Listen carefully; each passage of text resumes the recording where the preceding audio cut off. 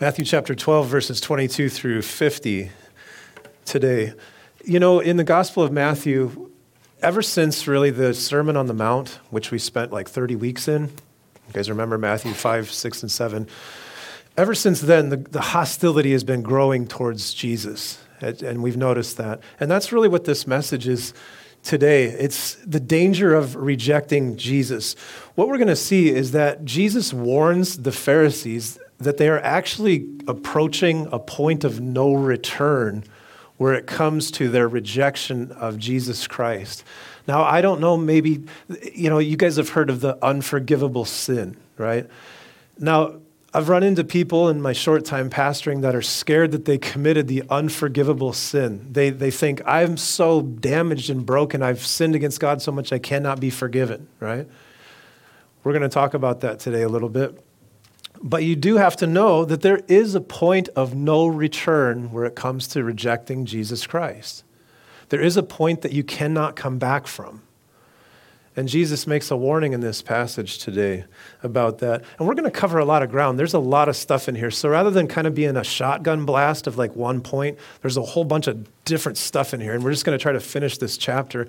Any one of these sections here could have been like a whole message in itself. But just kind of think of that as we're going through. That's kind of the main overarching thing is the opposition, the rejection of Jesus Christ. There's a warning that you can go too far in your rejection.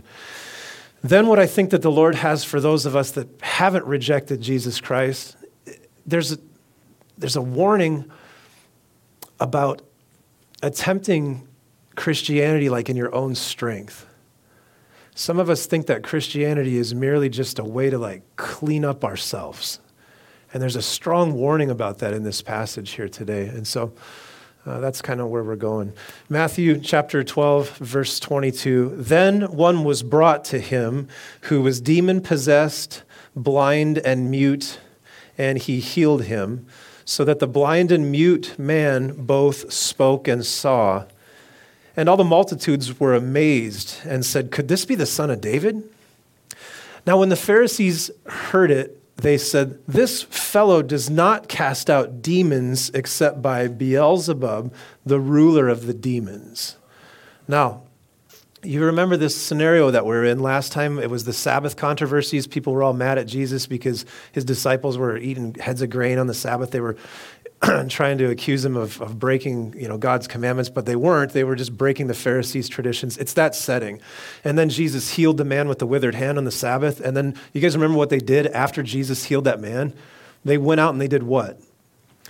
They started plotting to destroy Jesus, like to kill him, right, after that point. And this is that same setting.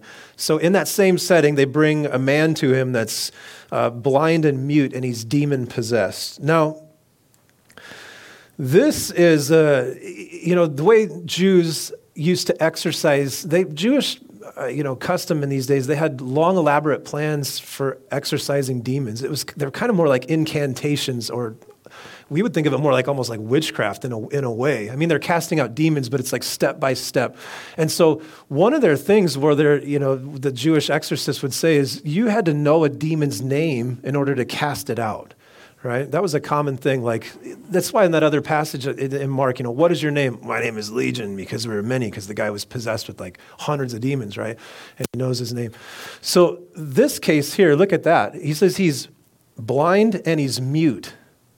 So to the Jews, this is an extra hard case, right? Because he can't tell you his name. And so this is pretty difficult, right? And so they bring this guy to Jesus, and what does Jesus do? He heals him. An amazing work of God. Jesus, you see all through the scriptures, just at his word, he's able to cast out demons, right? And that same thing happens in the presence of the Lord today. I've seen it in this church where we were talking about demonic possession one day. And this couple only visited this one day. And they were sitting and they had been up all night on drugs, obviously, and stuff like that. You guys remember? You remember that?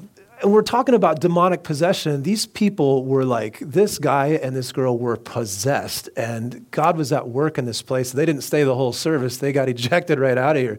The Spirit was so at work on them. Their conscience, whatever it was was so at work. Another day we were talking about the false teacher Benny Hinn in here, and this guy gets up and he's like, "You shouldn't talk about Benny Hinn like that," and he leaves, and it's like, the Spirit of Christ, it doesn't mix with demons, right?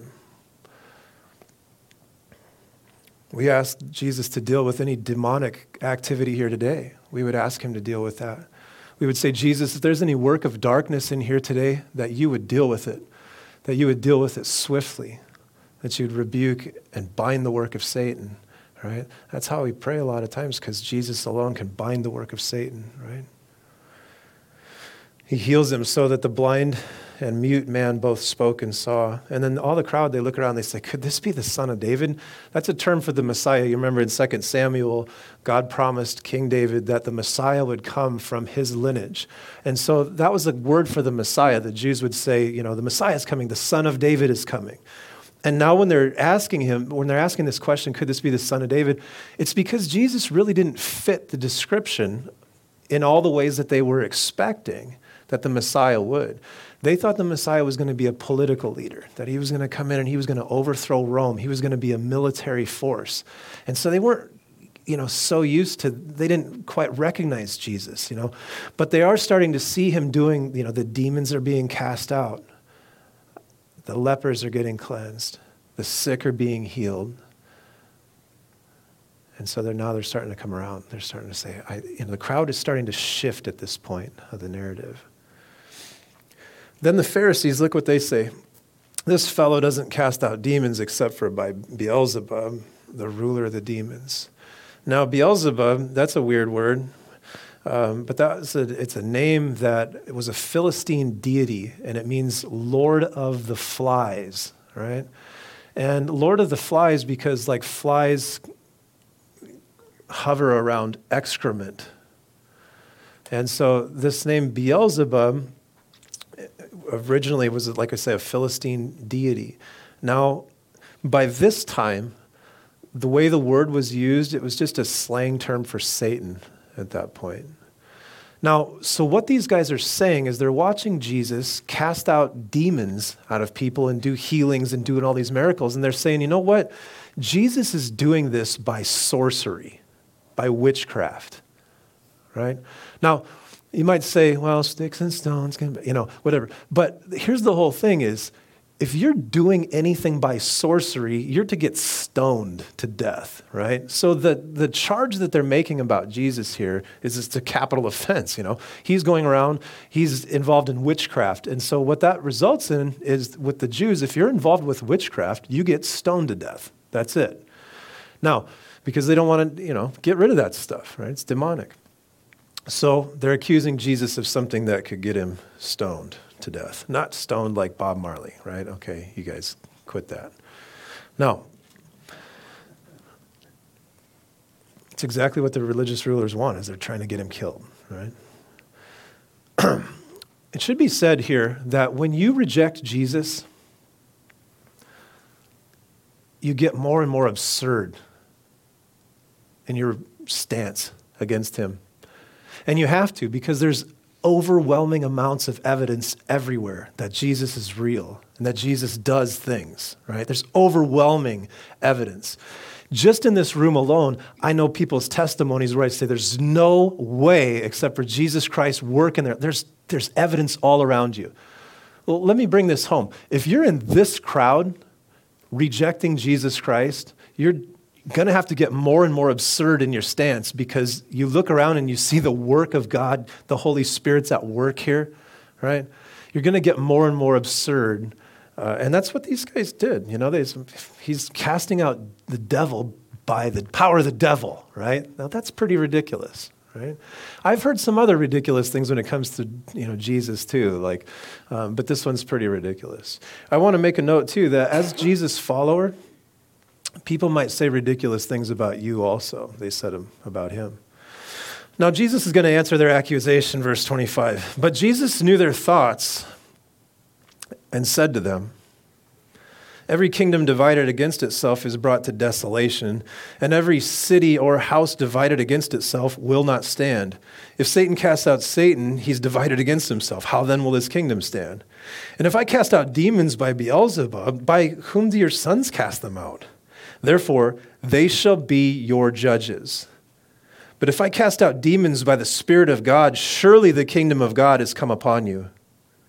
Or how can one enter a strong man's house and plunder his goods unless he first binds the strong man, and then he will plunder his house? Jesus is responding to that accusation right there. And he says, every kingdom divided against itself is brought to desolation. That makes sense, right? He's saying, okay, Satan has this kingdom set up on the world, right? If you're not following Jesus Christ and in the kingdom of light today, if you haven't given your life to Christ, you're part of the kingdom of Satan. There's two kingdoms in this universe. You're either satanic or you're following Jesus Christ. That's the way the world works, according to God, according to the Bible, according to Christ. So what Jesus is saying is, if Satan has this kingdom set up and I'm out freeing people from his grip, what kind of sense would that make, right? Why would Satan go and start freeing people from satanic possession? Jesus has given him the plain logic, right?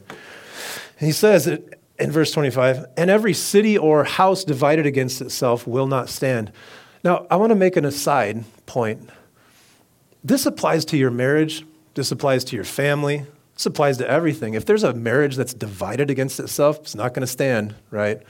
If you have a husband and wife and they have two different agendas of what life's all about, it's not going to stand. You're unequally yoked. Your marriage is going to have a tremendous amount of problems. Or else you're just going to settle into this comfortably numb sort of like ignore each other but live in the same sort of house sort of thing, right? Now, that's tragic. It's not God's design for marriage. Now, it's the same thing about a family. If you've got a family where you've got members of the family divided against it, it's not going to stand. Same thing applies to a city. Same thing applies to a church, right? If we have church members, if we have people in this church on different agendas, they've got their own ambitions, eventually it's going to collapse, right? Because everybody needs to be on the same page, right? And so that's just an aside that comes out of that text right there. And it's just such common sense. But you love Jesus, right? Because he's such a common sense teacher, isn't he? If Satan casts out Satan, he's divided against himself. How then will his kingdom stand? And if I cast out demons, verse 27, by Beelzebub, by whom do your sons cast them out? What he's saying there is there were Jewish exorcists that were casting out demons in those days. He says, you think they're divinely inspired? So he says that they'll be your judges, right? And really, I think the point he's making is it's like, Jesus' track record with casting out demons is far better. You say that these Jews are doing this by the power of God, but you're just, you obviously have an agenda against Jesus. He's casting out demons 100% of the time. He doesn't need formulas. He doesn't need incantations. He just speaks a word and the demons flee. And that's what he's saying. He's like, your sons there's Jewish exorcists that are doing this, so they'll be your judges. If I cast out demons by the Spirit of God, surely the kingdom of God has come upon you. And then verse 29, he says, how can you enter a strong man's house and plunder his goods until he first binds the strong man? That's kind of like, if somebody's going to come break into your house and you've got like a guard at the house, well, you've got to bind the guard first, and then you can come in and plunder the goods. And so what Jesus is saying is, as Jesus has come and brought the kingdom of God, what he's doing is he's binding the strong man. He's binding Satan, right? And because Jesus is binding the power of Satan, people are getting set free from his grip. That's what happened to my wife. That's what happened to me. We were bound in the power of Satan because we'd opened the door to Satan through drugs and witchcraft and, and just music. It's not that I was into witchcraft or something, but like astrology and all these different things. I'd opened the doors to all those things, and I was bound by the power of Satan. But Christ comes and he binds the strong man, right? Now, I want to make a note of this here too. You've heard people pray like that, like I bind this, I bind Satan when you're praying. You have to remember that only Jesus binds Satan. God binds Satan, right? So we're going to ask God to bind the work of Satan. I think that's a good way to pray is, Father, we want to see some people get saved. We've got some family members that are messed up in drugs and alcohol or depression or whatever it is, or just self-reliant people that don't know they need the Lord, whatever it is. Heavenly Father, I pray that you bind the work of Satan over their lives so that they might be released from that, right? It's a good prayer.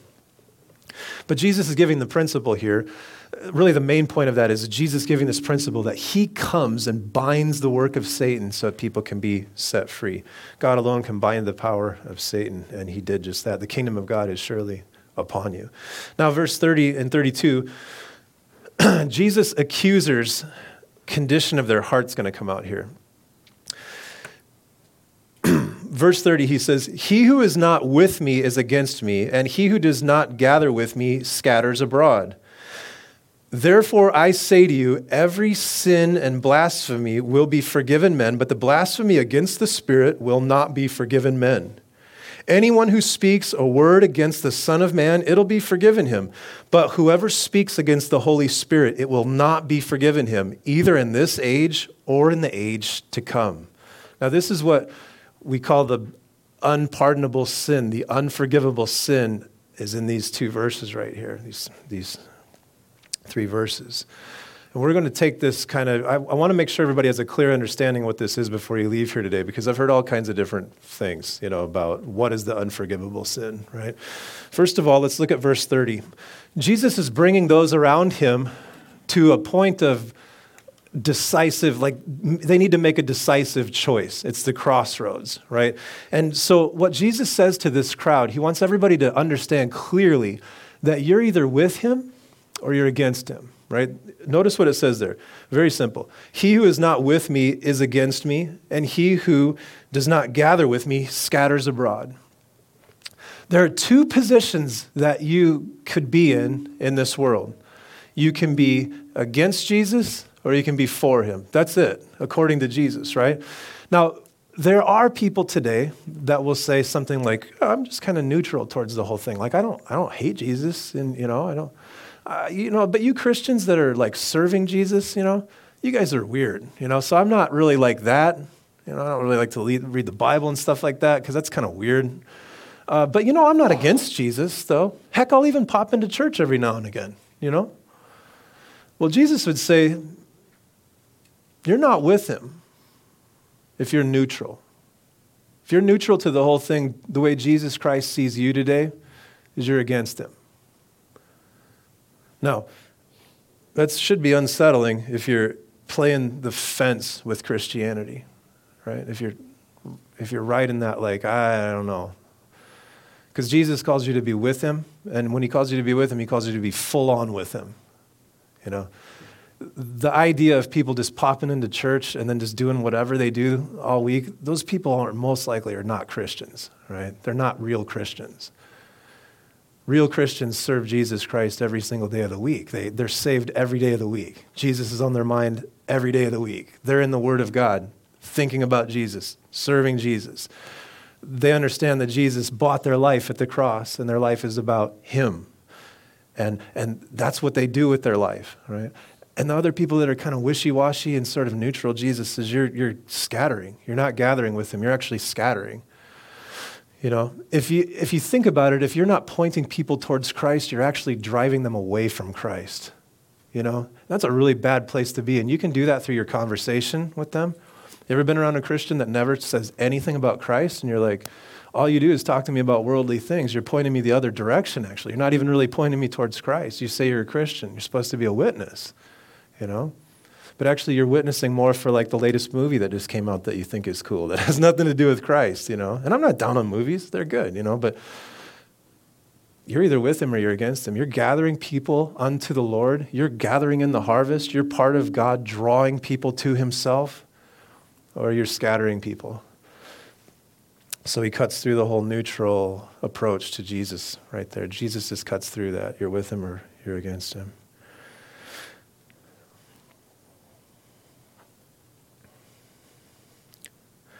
Therefore I say to you, verse 31, every sin and blasphemy will be forgiven men.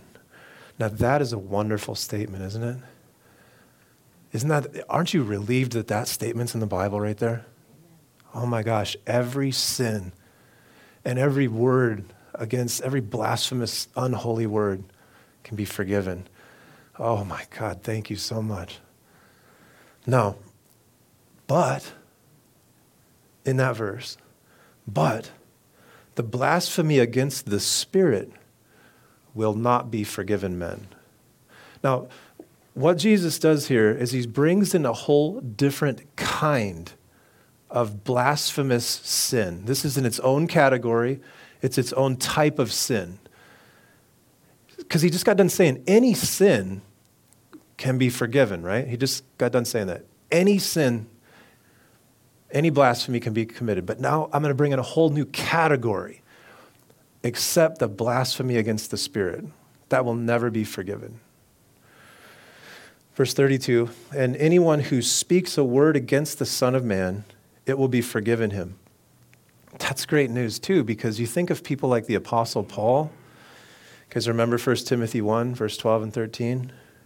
I thank Jesus Christ our Lord because he enabled me, he put me in the ministry, right? Although I was formerly a blasphemer. So this is good news for the Apostle Paul because he used to speak blasphemous words against Jesus Christ. And what this is even saying here is even if you have rejected Jesus Christ flat out and said, I don't want anything to do, if you've blasphemed Jesus like Paul did, you were a persecutor, Paul says that he did that in ignorance. You guys remember that? Now, if you lived a life of ignorance about Jesus Christ, maybe you're sitting here today and you're ignorant about Jesus Christ, God can forgive you for all that. He'll forgive you. That's great news. But then it goes on, but whoever speaks against the Holy Spirit, it will not be forgiven him, either in this age or in the age to come. He's telling the Pharisees that there's a type of blasphemous sin that they are approaching rapidly, if they haven't already gone there, that there's no coming back. No.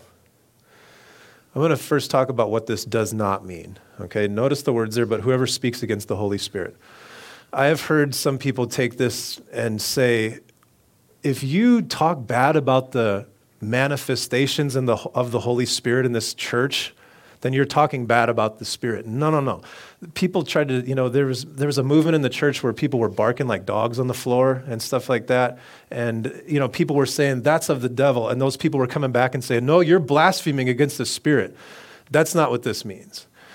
If you're calling out some sort of work of the Holy Spirit and you're saying, I don't think that's the work of the Holy Spirit, that's not what this is talking about, right? It's not speaking out against some questionable thing that man attributes to the Holy Spirit. Have you ever heard people say stuff like that? Or they'll say, don't touch the Lord's anointed. And it's like that, they think that's like this card for them to say and do whatever they want and like no accountability, right? That's unhealthy and dangerous if you're not under some sort of accountability and nobody can speak a word against you, you know what I mean? And that's not what this means. It also does not mean rejecting the gospel, right? Because Paul rejected the gospel, and it says every word against the Son of Man, all that'll be forgiven, right? What this does mean, think about this literal, precise context here. The Pharisees have progressed in their hardness of heart to the point to where they know who Jesus is, right? They understand exactly who he is. They can see his work. They know the scriptures. They know who he is. In that settled state, they're saying, that's the devil, right? That's the devil at work. And they know it's not the devil at work, right? But what they're doing is they're blaspheming in their heart. They're saying, the work of the Holy Spirit that's going on around Jesus, all these healings, all this stuff that's happening, I want nothing to do with it, right? They're, with full understanding of who Jesus is, they are rejecting him. And that's the blasphemy of the Holy Spirit is when God's work is happening and you're in a settled state of rejecting, right? So now the question comes up, can I commit this today? There's two camps of thought conservatives have, okay? One of the thoughts is, if you want to stick to exact, precise, literal of this, then no, you couldn't commit this today because why? Right. Jesus isn't here doing works in front of you, and you can't literally say, oh, that's the work of the devil, right? So in that sense, no, you couldn't commit this today. Okay, but there is the sense that you can commit this today because in John, Jesus says that the work of the Holy Spirit was God was going to send his Holy Spirit to come, and he was going to, what? 3 things. Convict the world of sin, convict the world of righteousness, and the judgment to come. Pastor's wife. Those are the 3 things that God said that he sent his Holy Spirit to do, to convict.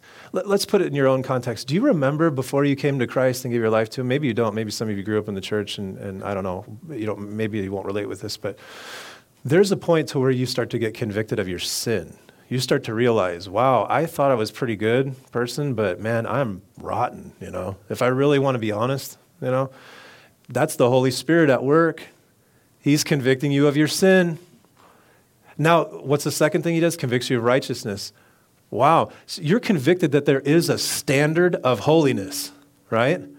I know that there is such thing as purity and goodness and holiness, and I know that I'm not it, And also I know that eventually, someday, this is going to be dealt with, and that's the conviction of the judgment to come. And when you're in that state, when you're under the conviction of the Holy Spirit about those things, you go to Jesus, and that's what the work of the Holy Spirit is to do. Now, that Holy Spirit is working through Jesus in this context, and people are saying, nope, don't want anything to do with Jesus. Right? So in that sense, you can commit this today. You could be listening to me here today and in your mind going, nope. And I'll tell you what, your heart's going to get more and more calloused the more that you do it, and you're going to put yourself in a position where you can no longer be forgiven. You know why? Because you won't want it. You won't even care. Your heart will get so callous to the point to where you won't receive forgiveness from the only place it can come. And that's what Jesus is warning about. He's telling them, you because of, for whatever reason, you like the money, you like the power, the position of being a Pharisee, you think you're righteous, whatever it is, you want to ignore the conviction of the Holy Spirit on your life, you better be careful. There are people today that, they hear a sermon, they hear something, they get a little bit convicted. It steps on their toes a little bit, and then they don't do anything about it. And the thing about it is the very next week, the same thing could happen, and they don't feel the same conviction anymore. And eventually, you don't feel any conviction because you're calloused, cauterized, There are people that put off giving their life to Jesus Christ. What makes you so sure that you're going to want to give your life to Jesus Christ, really? I don't know. I want to kind of live my life now where I just kind of do whatever. I want to be worldly. I want to do what my friends do. I just want to go with the flow of the world. And God forgives everybody for everything they do, right? So just when I'm done doing this, just one day I'll just get right with God. Really? How can you assume that you'd even want to? Your heart's becoming so calloused that you can't even hear the voice of the Holy Spirit eventually, right? God's Spirit will not always strive with man. That should be a strong warning to you if you're rejecting Jesus Christ here today. You're putting yourself in a position where you're deadening yourself. You might say, yeah, it sounds just like me. I feel dead inside. Well, I'll tell you what. You are deadening yourself inside if you're not responding to the Holy Spirit. So you better get right with the Lord before it's too late for you. There is a point of no return. Verse 33 now. Through 37, Jesus' accusers' words prove the sinful state of their heart. Look at verse 33. He says, either make the tree good and its fruit good, or else make the tree bad and its fruit bad. For a tree is known by its fruit. Brood of vipers. How can you, he calls them snakes. You brood of vipers. How can you, being evil, speak good things? For out of the abundance of the heart, the mouth speaks. A good man out of the good treasure of his heart brings forth good things, and an evil man out of the evil treasure brings forth evil things. But I say to you that for every idle word men may speak, they will give an account for it in the day of judgment. For by your words you will be justified, and by your words you will be condemned. That's a heavy section of Scripture right there too. He's speaking to the Pharisees, and he's saying, make the tree good. He's how can you speak good things? You guys go around and you speak all these religious-sounding things. How can you do this? Because in your heart, you're in one breath saying that the work of God is the work of the devil, and in the other one, you're telling people how to live good, holy lives, right? make the tree good or make it bad. You know, it's you ever go up to a tree and you know, you try to get some fruit off of it and then you take a bite out of it and you're like, oh, it's an apple. Oh, wait, there's half a worm in it and it's all rotten. And then you throw up, you know, because it's disgusting. You ever do that? It's like, that's kind of what the Pharisees were like. They looked religious, but then the more that you hung out with them and started to like hear the words coming out of their mouth and you see how they're actually treating God in the flesh, you say, you might have good words, but your heart is rotten, you know? That's the condition of their hearts. There are people like that today that you talk to them in church on Sunday and they say one thing and then Sunday night they're at their house talking like the world, you know? No difference. Sound just like the world. And you would say to them, make the tree good or make it bad. Show up to church on Sunday, the mess that you really are, so God could heal you. But quit faking it, man, you know, because you're faking yourself. God sees what's going on in your heart, you know? And God wants to heal the sickness of your heart. He wants to heal your language. He wants to heal those perverse desires that you have in your heart, right? He wants to heal your perversions. He wants to heal your anger. He wants to heal all those things that you so nicely conceal when you get in front of Christians, right? He wants to deliver you from that. Take the mask off. It's okay. We're all a mess, you know?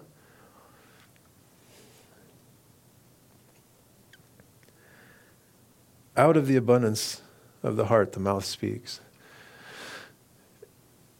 What's going on in your heart comes out of your mouth eventually, no matter how well you can put it, you know.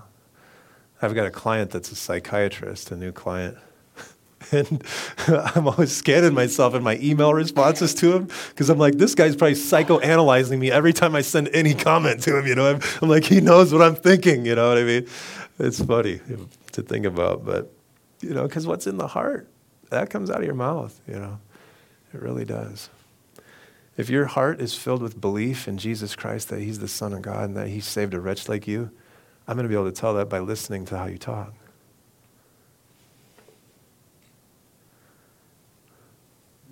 If you're filled with unbelief, I'm going to be able to tell that too. You know? That's what he says. You're going to, where he goes in that last verse there in verse 37, and he says, for by your words you'll be justified, or by your words you'll be condemned. It's not that your words are what gets you into heaven. The whole context here says your words just are revealing what's in your heart.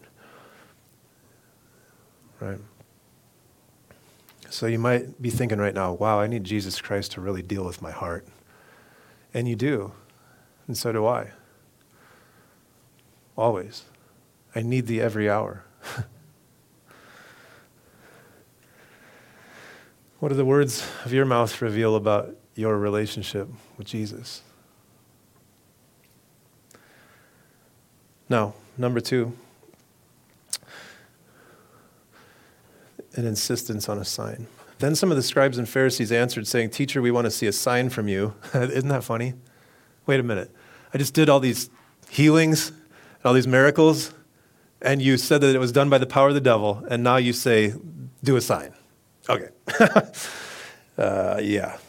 Verse 39, but he answered them and said, an evil and adulterous generation seeks after a sign, and no sign will be given to it except the sign of the prophet Jonah.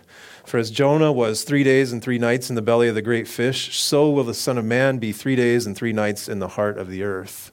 So, Jesus, give us a sign. I'll tell you what, you're going to get one more sign, and it's going to be the crucifixion and resurrection. That's what you're going to get. And just as Jonah was in the whale 3 days, the Son of Man is going to be in the earth 3 days. Now, there's a difference between Jonah and Jesus, right? And it goes on, and I'll tell you. Verse 41. The men of Nineveh will rise up in the judgment with this generation and condemn it, because they repented at the preaching of Jonah, and indeed a greater than Jonah is here. So he's saying the Son of Man is like the prophet Jonah in the sense that he's in the belly of the fish, he's in the earth for 3 days, but here's where Jonah's different. Jonah got out and preached to the Ninevites, which, by the way, he's a funny preacher. He didn't even want to go preach to them. God, I don't want to go preach to them because you'll give them grace and mercy. Just burn them, you know. What a preacher. But here's the difference, right, is even these pagans repented at the preaching of Jonah, and these religious people won't repent at the preaching of Jesus. And Jesus says, you know what? A greater than Jonah's here. How hard must your heart be when a pagan responds to the preaching more than the religious person does? Right? I fear for people that grew up in church because you guys get to where you've heard this stuff so much that you're not moved by it anymore. You could be just as calloused as, it's a different form of being calloused. When you think everybody else needs to hear this, but not me because I grew up in church, you're calloused, man. You're in the danger zone, right? Even the pagans that Jonah preached to came to repentance when they saw Jonah fish guts all over him, acid reflux all over his face, Look at verse 42. Here comes another condemnation. He says, the queen of the south will rise up in the judgment with this generation and condemn it. Anybody know her name? Sheba. Good job. Pastor's wife. She's got all the answers over there. Queen of the south will rise up in the judgment with this generation and condemn it, for she came from the ends of the earth to hear the wisdom of Solomon, and indeed a greater than Solomon is here. Jesus is a better prophet than Jonah. Jesus is a better king than Solomon. People were coming from miles around to see Solomon's architecture and just all the stuff, all of his servants. They looked at how many servants he had, and they were like, dude, you've got to have some serious wisdom to manage this operation. And people, they come there and they go, I didn't even hear the half of this. Solomon was like the wisest, smartest man ever. And so this pagan queen comes and looks, And so you see what they're getting at? Look at how these unbelieving pagans respond to these signs, these people, this less than prophet and this less than king. Jesus is greater than all these things. And yet the religious people are saying, no, don't want anything to do with you. And this deserves a little bit of pondering here. Many times, outright sinners respond more to the word of God than religious people. And I want to say this to you. If you were an outright sinner and then you got saved, you better hold on to that appreciation for the word of God, because you can turn into a religious person too. You can turn into a dead person too. Even though God dug you out of the gutter, you can quickly forget about that if you don't keep your heart soft. You can get too familiar with this, especially you that read the Bible and study the Bible all the time. It can just start becoming just intellectual words for you, You need to make sure that you're, soft heart and that you're in the Spirit. You're praying, you're asking the Lord to speak to you and to convict you. Verse 43. Now, Jesus is going to spell out the danger of rejecting him. But what's interesting in this is a different sort of, we're going to kind of turn the diamond to get a different facet here when it comes to rejecting Jesus, okay? When an unclean spirit goes out of a man, he goes through dry places seeking rest, and he finds none. Then he says, I will return to my house from which I came. And when he comes, he finds it empty, swept, and put in order. Then he goes out and he takes with him 7 other spirits more wicked than himself, and they enter and dwell there. And the last state of that man is worse than the first. So shall it also be with this wicked generation. Okay, now, Jesus is talking about the demonic realm here a little bit. He's saying if somebody's possessed by a demon, that demon gets cast out of them. If that person doesn't get filled with the Holy Spirit, that demon's coming back with more demonic activity, and that person's going to be more jacked up than they were in the beginning, right? And that's typically, how most of us have heard this passage taught, and there's truth in that. But the context here is talking about what the Pharisees have done. I want you to look at the word swept in verse 44 and put in order. There's a couple of verbs there, right? He finds it empty, swept, and put in order. The idea is swept and put in order. It has to do with man doing something, right? Sweeping, putting things in order. These Jewish people had swept and put their lives in order through legalism, through following the law, through keeping the law of Moses. They had the sort of religion that was about cleaning yourself up through obedience to rules and regulations. That's what Judaism was about. Essentially, it was like, you're a dirty dog, until you follow the law. And then you follow the law, and that's, we clean ourselves up. We sweep up the house. We put everything in order, right? And this is all in the context of him talking to these Pharisees, and he ends it by saying, so shall it be with this wicked generation. He's talking about the Jews. Now, what the Jews did was they had a religion that was very much self-help, very much works-based. Now, the self-help approach to righteousness left them off in a worse state than they were. Why? Why would you be in a worse state if you were an incredibly legalistic person thinking that your righteousness came through your impeccable obedience? Why would you be in a worse state? You don't have any need for a savior. You're your own savior, right? There's a couple of ways you can reject God, and you probably find both of them in this church. One way you can reject God is saying, I don't want to be bound by rules. I don't want to have anything to do with that stuff. I'm going to do my own thing, right? I'm going to go be like the prodigal son, and I'm going to go out, and next thing you know, I'll be in the pig pen, and I'm just going to take my dad's inheritance. I'm going to go blow it all. I don't want anything to do with what my mom and dad are telling me, right? That's one way to reject Jesus, is through, I'm going to be my own person, I'm going to be an immoral person, I'm just going to do whatever I want. There's another way to reject Jesus too. Did you know that? It's the way of religion.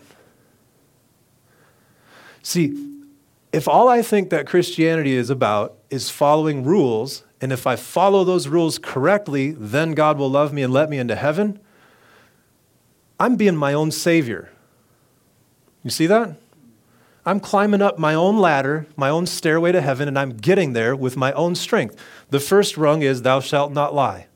The next one, or thou shalt not have gods before me, right? And I'm climbing the ladder of the 10 Commandments all in my own strength, and I'm earning my way into heaven, right? Does this make sense? There's two ways to avoid God. One is to say, I don't want anything to do with this stuff. I'm just going to follow the lusts and the passions of my body. I'm just going to do whatever I want, right? That's one way to avoid God. The other way to avoid God is avoiding him through religion. Through saying, look, don't talk to me about all that sin stuff and all of that need for a savior and how my heart's wicked and how when I sing Amazing Grace, he saved a wretch like me. I'm not a wretch. I'm a pretty good person, I don't lie, I don't cheat, I don't steal. I give money to the church, I go to church, and I've got this long list of reasons of why God needs to let me into heaven. Listen, if you think God's going to let you into heaven because you do things, you've mistaken this whole thing. You're like this warning right here. You're going to put yourself in a worse state. Here's how this could play out. Somebody gets really convicted. They're living their life. They say, I need to go to church. They start coming to church for a couple of weeks, and they think it's just about rules. And they're like, hey, just show me what to do, tell me what to do.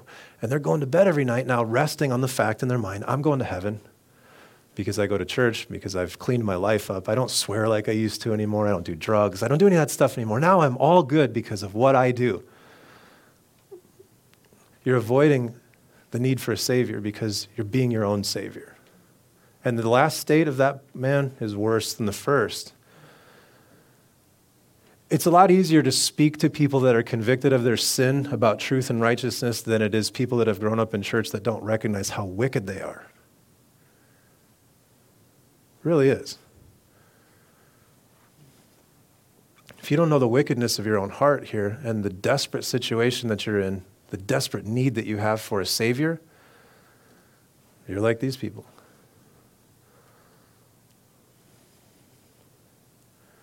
Am I filled with the Spirit? Am I dependent on the Holy Spirit to make me more like Jesus? Am I dependent on the work of God to bring me home to heaven? Am I dependent on him transforming me, from strength to strength, making me more into the image of Christ? Is he my strength? Is he the agent of my sanctification? Is he the one making me holy? Is he the one that's working inside of me, or is it me cleaning myself up? Am I dependent upon him? Is he my Savior? Right? God will change you from the inside out by the work of his Holy Spirit in your life. And for that to happen, what you do is you abide in him. You seek him. You pray to him. You study his word. You get filled with him. You spend time with him. These guys had a different approach. I'm going to clean myself up from the outside in, and I'm going to make myself righteous, and I'm going to earn my way into heaven through my obedience. And the state of that person is worse than it was at the first. While he was still talking to the multitudes, verse 46, behold, his mother and his brothers stood outside seeking to speak with him. Then one said to him, look, your mother and your brothers are standing outside seeking to speak with you. But he answered and said to the one who told him, who is my mother and who are my brothers? And he stretched out his hand towards his disciples and he said, here are my mother and my brothers. For whoever does the will of my Father in heaven is my brother and sister and mother. Now, if I was depending on Mary to intercede for me today, I would be really troubled by what this verse says, right? Because he's, now is Jesus, you get the scene, right? Jesus is preaching and he's teaching his disciples and here comes his family. And when you read Mark's account of this too, you get the idea of why they're there. Does anybody know why they're there? They think Jesus is what? Think he's out of his mind or he's exhausted or something, he's lost it, And so they're there to take him home. Did you know Jesus' own family didn't believe in him, until after the crucifixion, resurrection? Did you know that? Jesus, can you imagine Jesus' brothers, growing up? Oh, Jesus, he never does anything wrong, and whatever, he's the Messiah, But then when they saw him after the resurrection, then they believed in him, right? That's good testimony that the resurrection really happened, right? Because you have people that did not believe in him became devout followers of him. They must have seen something, right? Same thing with Paul. You could put Paul in that category. So they come and they want to take him home because they think he's out of his mind, right? And what Jesus says is pretty interesting. Who are my mother and my brothers, right? Now, he's not being disrespectful. The law tells you, any good Jew says you need to take care. I mean, you guys know the 10 Commandments, especially you kids. You should honor your mother and your father, right? In fact, in the Old Testament time, if you didn't honor, man, you get stoned to death. Good thing, lots of stones flying in that day. So what Jesus is doing is he's actually applying the truth, that he said earlier, if you love mother or father more than me, you can't be my disciple. And what he's doing is he's proving that there. He's using this as a teaching moment. He's saying, you know what, this Mary might be my mother, blood mother, but you know what, she needs to have the same disciple relationship with me as anybody else does here. And what Jesus is doing is he's totally modeling for you and me what it looks like to put him before family, right? That's what he's doing. And let me make no mistake about it. Jesus has called every one of us to put our relationship with him above any other relationship. Your relationship with Jesus needs to come before your relationship with your kids, before your relationship with your spouse. Jesus has to come first. How do you know if that's happening? Well, how do you evaluate your decisions in life? Are they always made like, I wonder what my family thinks? I wonder what my mom thinks? I wonder what my sister thinks? I wonder what my cousin thinks? I wonder what my husband thinks? Those are important questions, but those should not be how you make every one of your decisions, right? You should make your decision on what does God think? And that should be the number one most important thing when it comes to assessing how you live your life is what does God think, right? God tells me that I got to get up and move to the jungles of Africa to be a missionary. Oh, I don't know. My mom probably wouldn't really like that. I'm not going to do it, okay? Well, then you've failed to apply this, Well, I'm in this relationship with this person that I really like and stuff. But what does God say about it? Well, I don't care. Well, you've failed to apply this, right? You get the idea. But Jesus is modeling that for us here. That's what that looks like.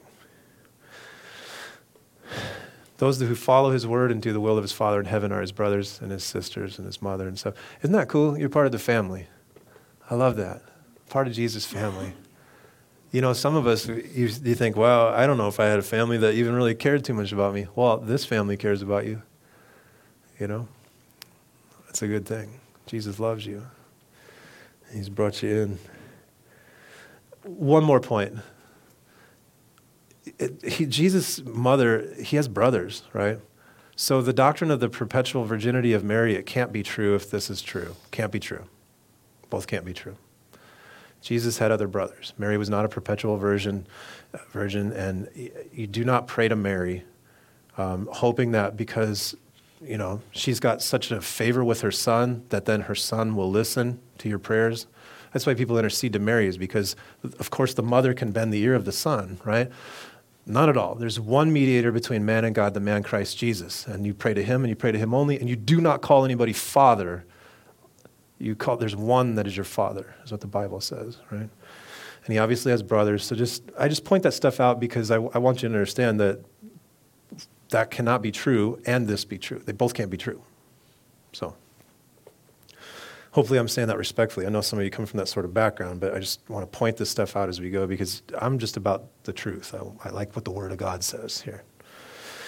I like to take the confusion out of people's walk too, Make it plain, right? Now, let's just conclude here. We'll wrap this up. Do you assess the things in your life, through, what's the top relationship in your life? What's the top priority, right?